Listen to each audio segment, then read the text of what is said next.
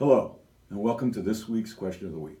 I'm Mike Kelly, the founder of Kelly Financial Group, and every week we'll be here with one of our most frequently asked questions.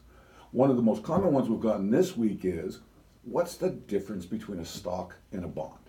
Basically, you're looking at the difference between equity and debt. In common language, that means ownership versus a loan.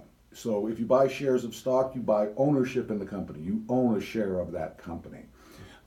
If the company is profitable, hopefully the price of the stock goes up. If the company is not profitable, the price of the stock may go down. So you take that risk along with the rest of the owners of the company. A bond is basically you're lending them money for a certain period of time or duration at a certain or agreed upon interest rate.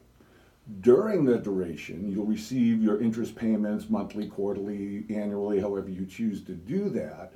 And then at the end of the duration, or what's called the maturity of the bond, you then get all of your money back. Whereas with a stock, you don't get all of your money back unless you sell the stock. So it really depends on the level of risk you're willing to take. If you have questions about this, feel free to click the link below, schedule a 10-15-minute appointment so we can talk about it, or you can give us a call directly at 661-273-9005. If you have any friends or family members you think might find this helpful, feel free to forward it. Again, thank you for attending. Take care, and we'll talk to you next week for next week's Question of the Week. Securities offered through SCF Securities Incorporated, member FINRA, SIPC. Advisory services offered through SCF Investment Advisors Incorporated. SCF Securities Incorporated and Kelly Financial Group are independently owned and operated.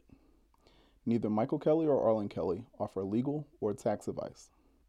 This material is not intended to replace the advice of a qualified tax advisor or attorney. Please consult legal or tax professionals for specific information regarding your individual situation.